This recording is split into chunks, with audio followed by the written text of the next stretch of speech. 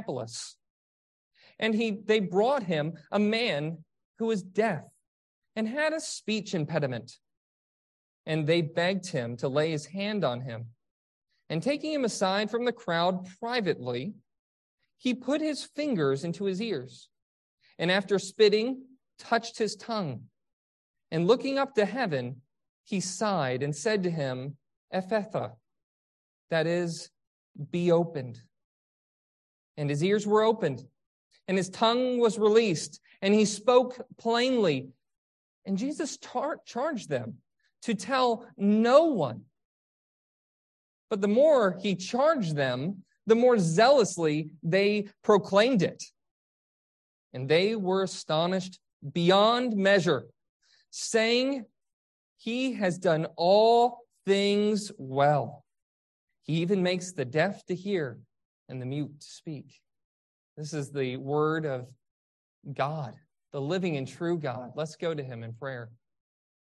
Heavenly Father, we thank you for giving us your word. Lord, and we are encountering some strange, hard words, strange at first glance and obscure at first glance. I pray that your scripture would make it clear to us and that your Holy Spirit would give us a comprehension of what this text means, not just the facts of the matter, but also how we should live. And that your Holy Spirit would assist us in all these things, that we might be able to also proclaim that Jesus, the Lord Jesus Christ, had done all things well. It's in Jesus Christ's name that we pray. Amen. These are two rather strange stories, aren't they? And what makes them strange is slightly, or really very different about each situation. What we see here is maybe for the first time that we've seen, and Jesus is in the Gospel of Mark especially, is that someone's coming after him and seeking Jesus' aid, and Jesus' response is to seem to put up a hand, to kind of stiff-arm her. He makes things difficult for her. That's a pretty strange response, especially when you look at how Jesus has treated people so far. And not only that, but then we see something just more obscure and weird when we see the second story of Jesus healing a man, and he doesn't do it by just commanding it to be done or to be dealt with or just laying his hand on the man, but he sticks his fingers in his ears and he spits and then touches his tongue. And if he spits on his hand and then touches his tongue, then it gets even weirder, at least for me. What's going on here? You know, I think that the strangeness, as always, is really a sign for us to pay attention, to be close observers of what God's word is telling us. It's actually strangeness that should perk up even in the mind of Peter and why he's recording this incident, these two incidences. And these instances reveal something about God's grace that we wouldn't otherwise know. You see, it's interesting that both stories, even though they're odd, and even though the one story, especially about the woman, the Gentile lady, seems like he's putting himself at a distance, what we see instead is that these two strange stories show us and unveil to us God's grace, his goodness.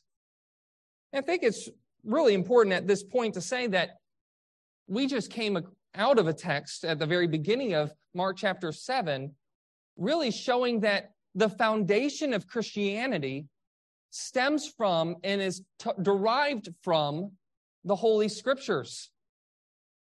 That the Scriptures, the Bible itself, is sufficient for teaching us all we need to believe about who God is, about how to live a life that's pleasing in Him. That if someone says, "What must I do to be saved?" that the Bible is enough. It's sufficient for that. And not only is it sufficient, but it's absolutely necessary. That without the Bible, you and I would know nothing about who the Lord Jesus Christ is. We might have some myths and legends of the past, but they would be cobbled up oral traditions that we would have no way of discerning what's true and what's fake.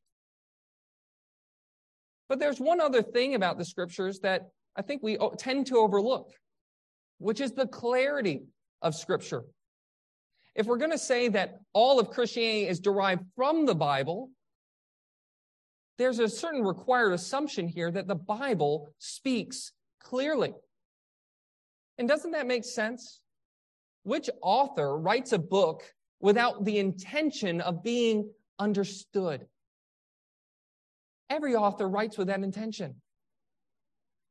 But there's a lot of variety of opinions on different matters. There's lots of different obscurities. And when we talk about the clarity of Scripture and how clearly God speaks, what we're not saying is that every individual will come to an equal comprehension of a text.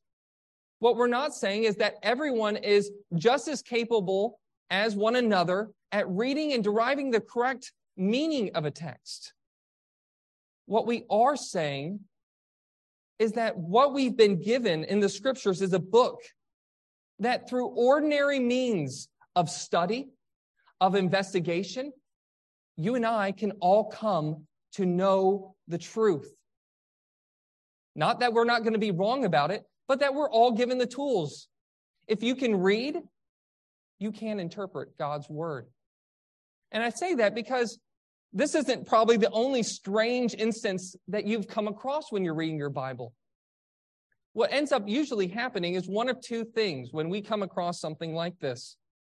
We either say, well, this does not fit my worldview, does not fit my understanding of God. I think that this text is wrong. Or we can come to the conclusion that, God writes to be understood.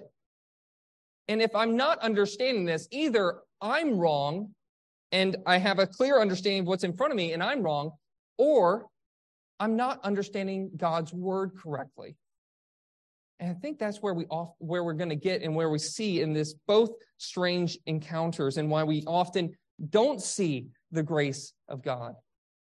So let's look at these two different examples. First, the strange response. And there's an outline in the back of your bulletins. I'm going to just keep saying that every time. I don't know how often I need to actually remind, but maybe eventually I'll stop. And what we have here in this strange response, there's not really a strange situation. I mean, we have Jesus entering into Gentile territory in verse 24.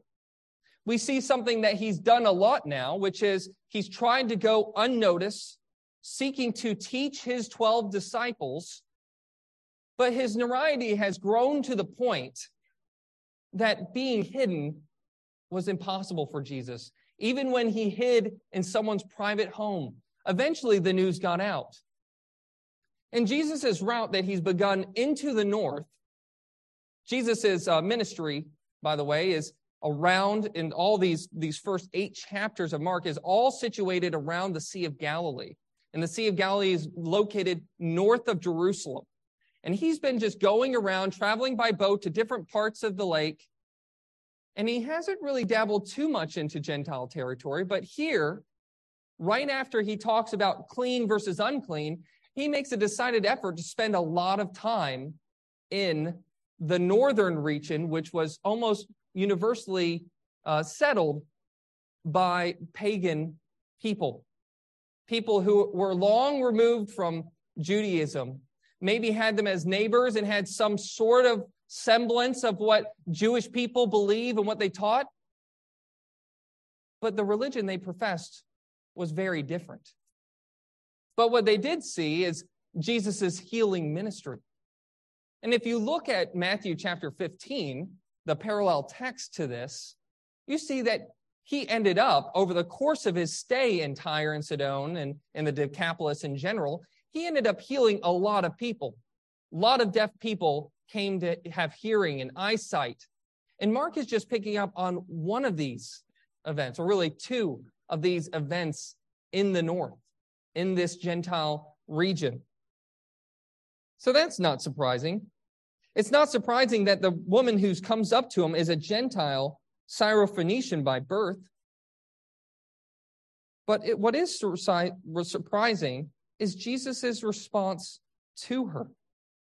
This woman who comes to him is introduced at the very beginning to give you a sense of what's going on here.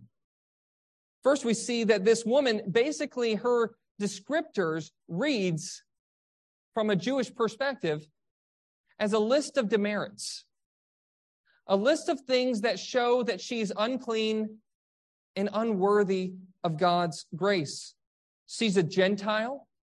She's literally, the word there is reference to Greek. She has a Greek culture, Greek language.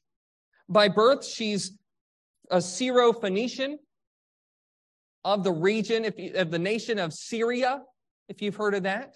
And in Phoenicia, the city, which is now modern-day Lebanon, she's a part of a people group that is outside of the people of Israel, outside of the covenants of promise. It's in a region that, as Matthew terms her and calls her, that she's a Canaanite.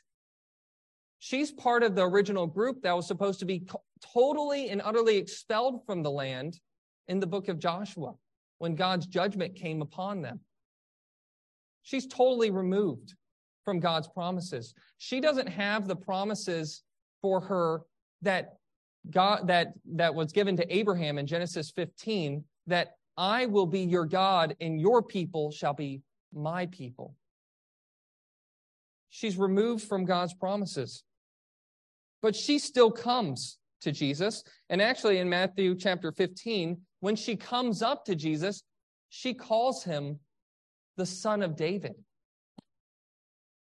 She has a semblance, seeing all the miraculous activity, being drawn to him. She knows who he is as the Son of David. And she comes and appeals for her daughter. So that part's not strange. The part that's strange and causes us a lot of pause here is what Jesus says to her.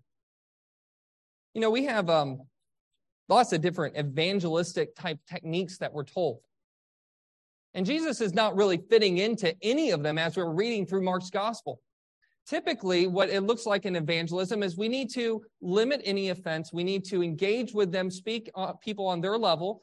And we don't want to necessarily introduce any truth that might be too hard, that might be too offensive. Maybe we start off with something that you like, that he loves sinners. Do you love sinners? Yes. Okay. We're on the same page here.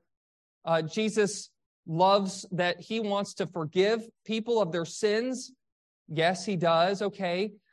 Once you believe that and buy into that, I'll take you to church for a couple weeks, and I'm going to try my best not to offend you and not to do anything that might distance me from you. But that's not what Jesus does here. Jesus actually says something that's rather offensive.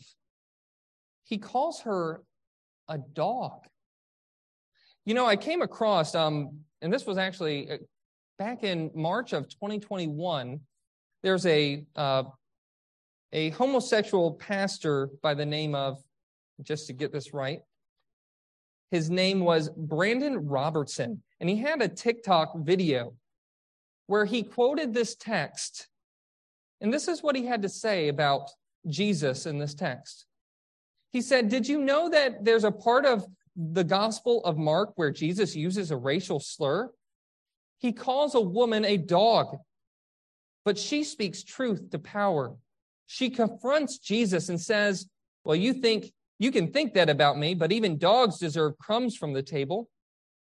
Her boldness and bravery to speak truth to power actually changes Jesus' mind. Jesus repents of his racism and extends healing to this woman. I feel like I'm reading blasphemous language because I am. Bear with me. I'm not saying these words. He says, I love this story because it's a reminder that Jesus is human. He has prejudices and biases. And when confronted with it, he was willing to do his work. And this woman was willing to stand up and speak truth. End quote. Just to be clear. Is that what's going on here? Is Jesus just speaking a racial slur here to this woman? No, that's not what's going on here.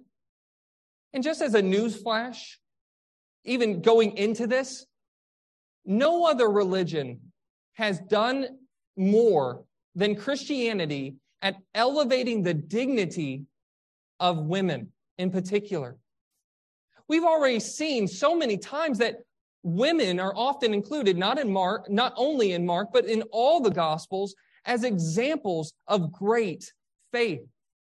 Jesus alludes at the end of this section, saying that this woman, that she has a great faith complimenting her. And we're even being held out as an example here to imitate, in part, this woman's faith. So what is Jesus doing? Well, I'll say, first of all, he's saying something that we can't soften too much. He does call her a dog.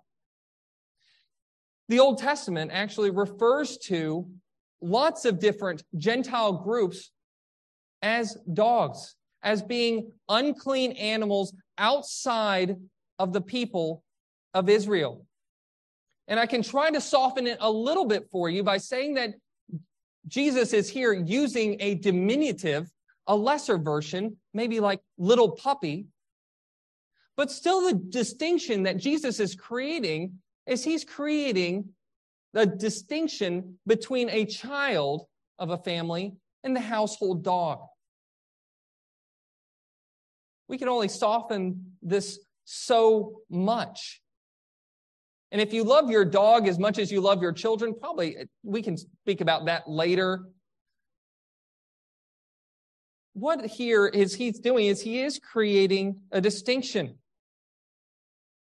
The key to understanding what Jesus is doing here, though, is to look at what he says first, the chronology of what he says. In verse 27, he said to her, "Let the children be fed first." This is actually something that we see throughout the entire New Testament. I think it's summarized best in Romans chapter 1, verses 16 and 17, where it says that the gospel is the power of God for salvation to everyone who believes, to the Jew first, and also to the Greek, also to all the nations. This might be offensive, but Jesus in his ministry, he came as the Jewish Messiah, fulfilling the promises that were made to Abraham. He came to fulfill that covenant to a particular people. Jesus had a particular mission to save a particular group of people. And in this, the promises of God, that God is our heavenly Father, that belongs exclusively to those who profess faith in Christ. You see, when the gospel comes to us, it doesn't really flatter us. The gospel, the good news that Jesus Christ died to save sinners, speaks a really offensive word to people. It speaks to the fact that we are by nature not children of God, but children of wrath. That we have all sinned and fall short of the glory of God. And when we say fall short of the glory of God, what we mean is that all our good works are like filthy rags in God's sight. That we have all sinned against a holy God, and that we are all, by nature, alienated from him. And we actually all have to come to Jesus in the same manner that this woman comes to Jesus, recognizing that we don't bring anything to the table. Her response to Jesus is really profound. She says in verse 28, and Jesus, when he says that she's a dog, that she is, that the gospel goes first to the Jews, and then chronologically it goes to the Gentiles, that in his mission at this point, his primary mission is to die on the cross, and he has come as the Messiah of the people of God. Her response is, "Yes, Lord. Yet even the dogs under the table eat the children's crumbs." You notice that she actually agreed with Jesus. She said, that's right. I am unworthy. I am distant from God. I do not bring anything by my person, by what I'm worth, to the table when it comes to salvation. What he wants her to understand, and Jesus is doing all this situation, why is he putting her at a distance? Why is he saying this to her? Why is he not making it easy for her to believe? It's because God is really focused on not just making our faith comfortable, not making faith easy, but Jesus is interested in testing our faith. 1 Peter chapter 1, verses 6 and 7 talks about the role of suffering. And he says about suffering, he says, in this you rejoice, though now for a little while, if necessary, you have been grieved by various trials, so that the tested genuineness of your faith, more precious than gold that perishes, though it is tested by fire, may be found in praise and glory and honor at the revelation of Jesus Christ. What God is particularly interested of, especially in this life, is to see our faith grow, to see our faith tested, to prove to ourselves even the genuineness of our faith. Jesus is using her as an example to show what true saving faith looks like. True saving faith is desperate. It knows its need. True saving faith is persistent. It won't be deterred by hardship or trial. True saving faith won't be deterred even at this offense. You know, there's something missing here about if this was just a racial slur of Jesus, is that the woman is not offended. She doesn't walk away saying, you know, let me call in MSNBC and CNN to show the real story about who this guy is. No, she agrees. See, when it comes to the offense of Jesus, what we don't have recorded in Scripture is Jesus' tone, the way Jesus said it, his body language, exactly what he's doing and how he's communicating these truths to her. What he's telling her is simply true. What the Bible, when it speaks to those who are outside of Christ, that they are unworthy of God's grace. But that does not stop her from pursuing God's grace. What's amazing here is despite this testing, what her faith is shown to be is in her response. That's what Jesus is interested in bringing out here. And Jesus has been interested in drawing reactions out of people throughout his gospel. Whether the woman who touches his cloak and he says, who's the woman who touched me? And waits around and draws out the experience, and the disciples have to come and say, well, Jesus, there's a whole multitude around you. What do you mean, who touched you? And he drew her out of the crowd to confess what Jesus had done in her life. And here she's been put through a trial, stiff-armed kind of at first, in order that she might pursue, show her desperation, show her persistence of what it looks like to have true saving faith in the Lord Jesus Christ. And that's exactly what happens. Isaiah 55 is still true here. Seek. If you seek after God, he will not turn you away. For the Lord is compassionate towards all who turn from their sins and trust in him. And what she recognizes is that is true for the entire world, for the exact same reason that we just read in Isaiah 55. That although the Messiah is promised to come to the Jews for the people of God, that the blessings were not to remain just among the people of the Old Testament, Old Covenant people of Israel, but that through blessing Abraham, all the nations would be blessed and that it would spill out over all. And she demonstrates a really quick wit here, doesn't she? I mean, that's a pretty smart response. She basically turns the tables on him and makes it really difficult for Jesus to say no. She says to him, even the dogs eat the children's crumbs. She says, yes, I am unworthy. Yes, I don't deserve God's grace.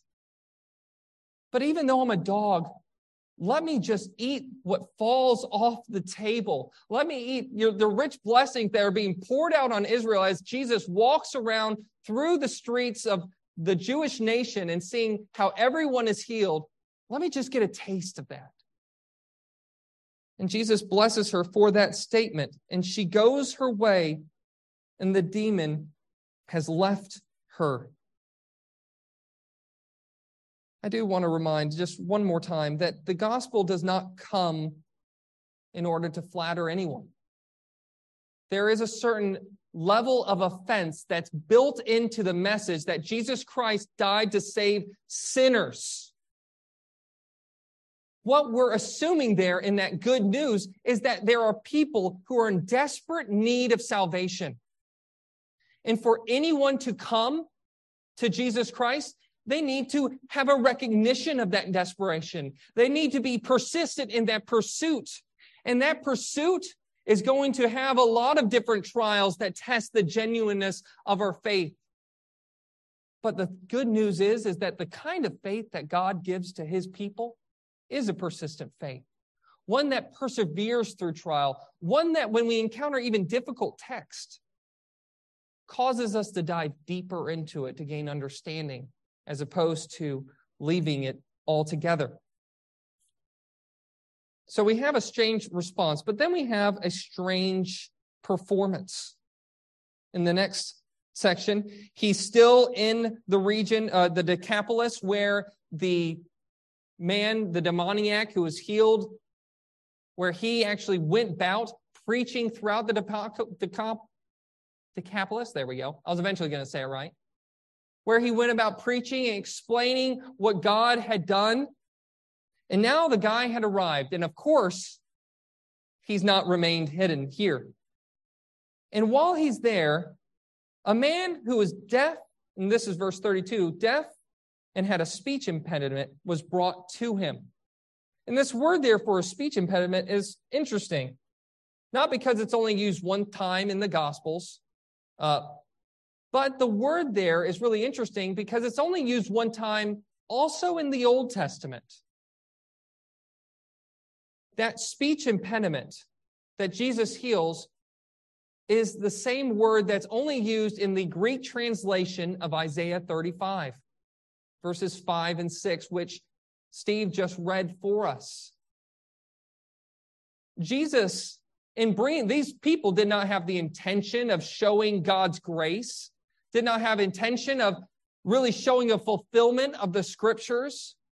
And yet, Mark is showing us in this moment where he brought to them, this man is the exact fulfillment of that moment.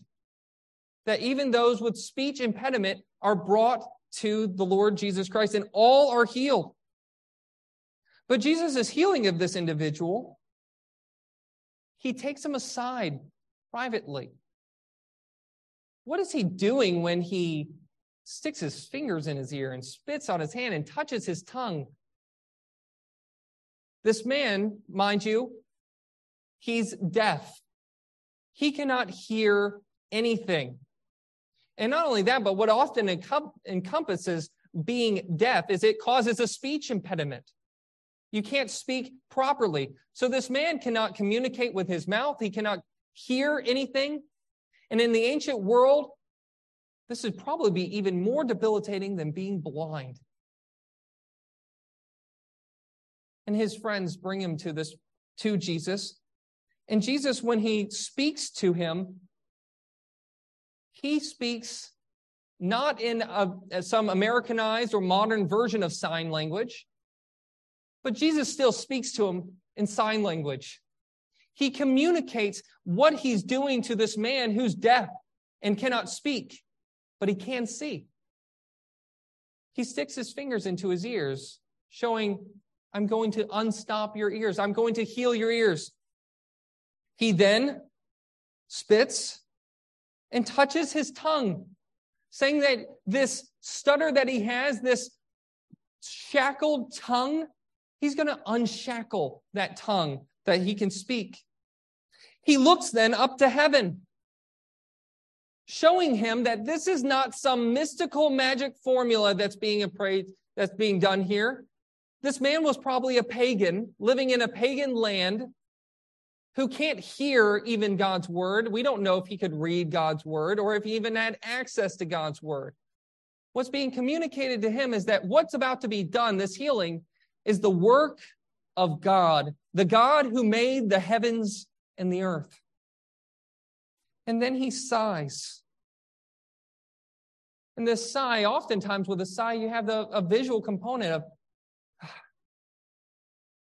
a visceral reaction that he often accompanies in the Gospels with his emotion towards a broken, sinful world. You see, while the world is alienated from God, while it's under his wrath, he sent his Son while we were yet sinners. He sent his world to redeem us, to restore us. Every aspect that sin has affected, God has, through his Messiah, has been chosen to be the chosen instrument who would restore creation back to its intended purposes, back to reconciliation with God. He speaks to him in sign language so that he would understand what's going on. But he doesn't stop there. Afterwards, after this strange healing, he immediately charges them to tell no one. You know, it's amazing that the same group of people who says a line that we should all say and all agree with heartily is that Jesus does all things well. He heals well. He teaches well. He teaches God's truth well. He heals perfectly. You know, Jesus could have healed this man without saying a word. That's what just happened to the daughter. That little girl who was healed and was exorcised of her demon. Jesus didn't even have to issue a command for it to happen. And yet she was perfectly delivered. The touching and the manner of his healings are always for the benefit of those who see, or the benefit of us who have God's word and can see connections and fulfillments of the Old Testament. It affirms to us that Jesus Christ really is who he says he is, as the Messiah and also the Son of God. He does all things well. But this, dear friends, comes out of the mouth of people who are purposefully, willfully disobeying the Lord Jesus Christ.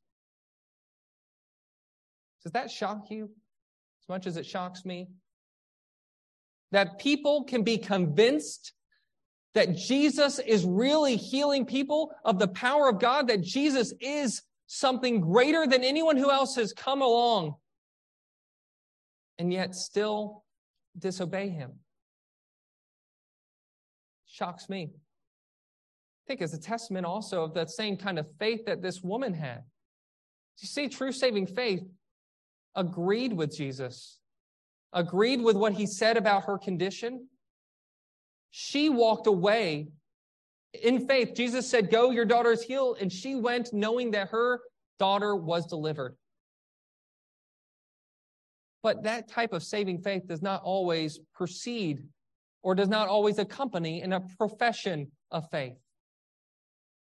When we say that people are saved by faith alone, no one's saved by a faith that is alone.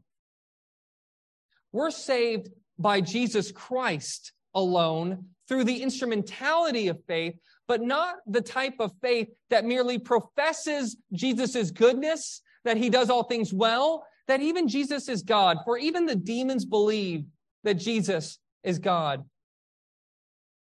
The type of faith that's an instrument of our salvation is the type of faith that believes Jesus, that clings to him as our only hope in life and in death.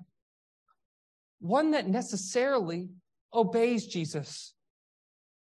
One that pursues Jesus. And we can't do that perfectly, but the direction of our lives as sinners saved by grace is one of pursuit after Christ and Christ-likeness. I think we can end with this note of looking at something I've promised now to kind of inform a little bit more and more of as we go and read through the Gospels. Something else that's not very strange is that Jesus charged them to tell no one. And I keep saying that there's multiple different reasons, so I hope that as we go throughout all the Gospel, we'll come to some sort of comprehensive view of all the different reasons why Jesus charges them to tell no one. Why he is not openly showing them that he is the Messiah, the Son of God, the King of Kings and Lord of Lords. And I think when he's speaking to Gentiles, I think that important here is to realize that Jesus, when he came, the good news of the gospel is not that Jesus came to heal people. The good news of the gospel is not that Jesus did all things well, that he taught God's word, that even God came to dwell with people in the incarnation. That's part of the good news, but it's not the extent. It's not even a summary of it. The summary of the good news of Jesus Christ is that Jesus Christ died to save sinners. And his saving sinners was so complete that he rose again from the dead. And that who we have right now at the right hand of the Father is an intercessor who is living, who is alive after having paid for our sins. You see, when the good news first came to the Jews. And he came as the King of Kings and Lord of Lords, and he revealed that very clearly to his people. The good news, as it would go out and spread throughout the entire globe, starting in Acts, was that Jesus Christ died to save sinners, and that the accomplishment of what he did on the cross is good news for the entire world. And when you get home, read Ephesians chapter 2, verses 11 through 22, where he speaks to Gentiles, Paul here, and says, "Remember at one time you Gentiles in the flesh, called uncircumcision by what is called circumcision, which is made with the flesh by hands.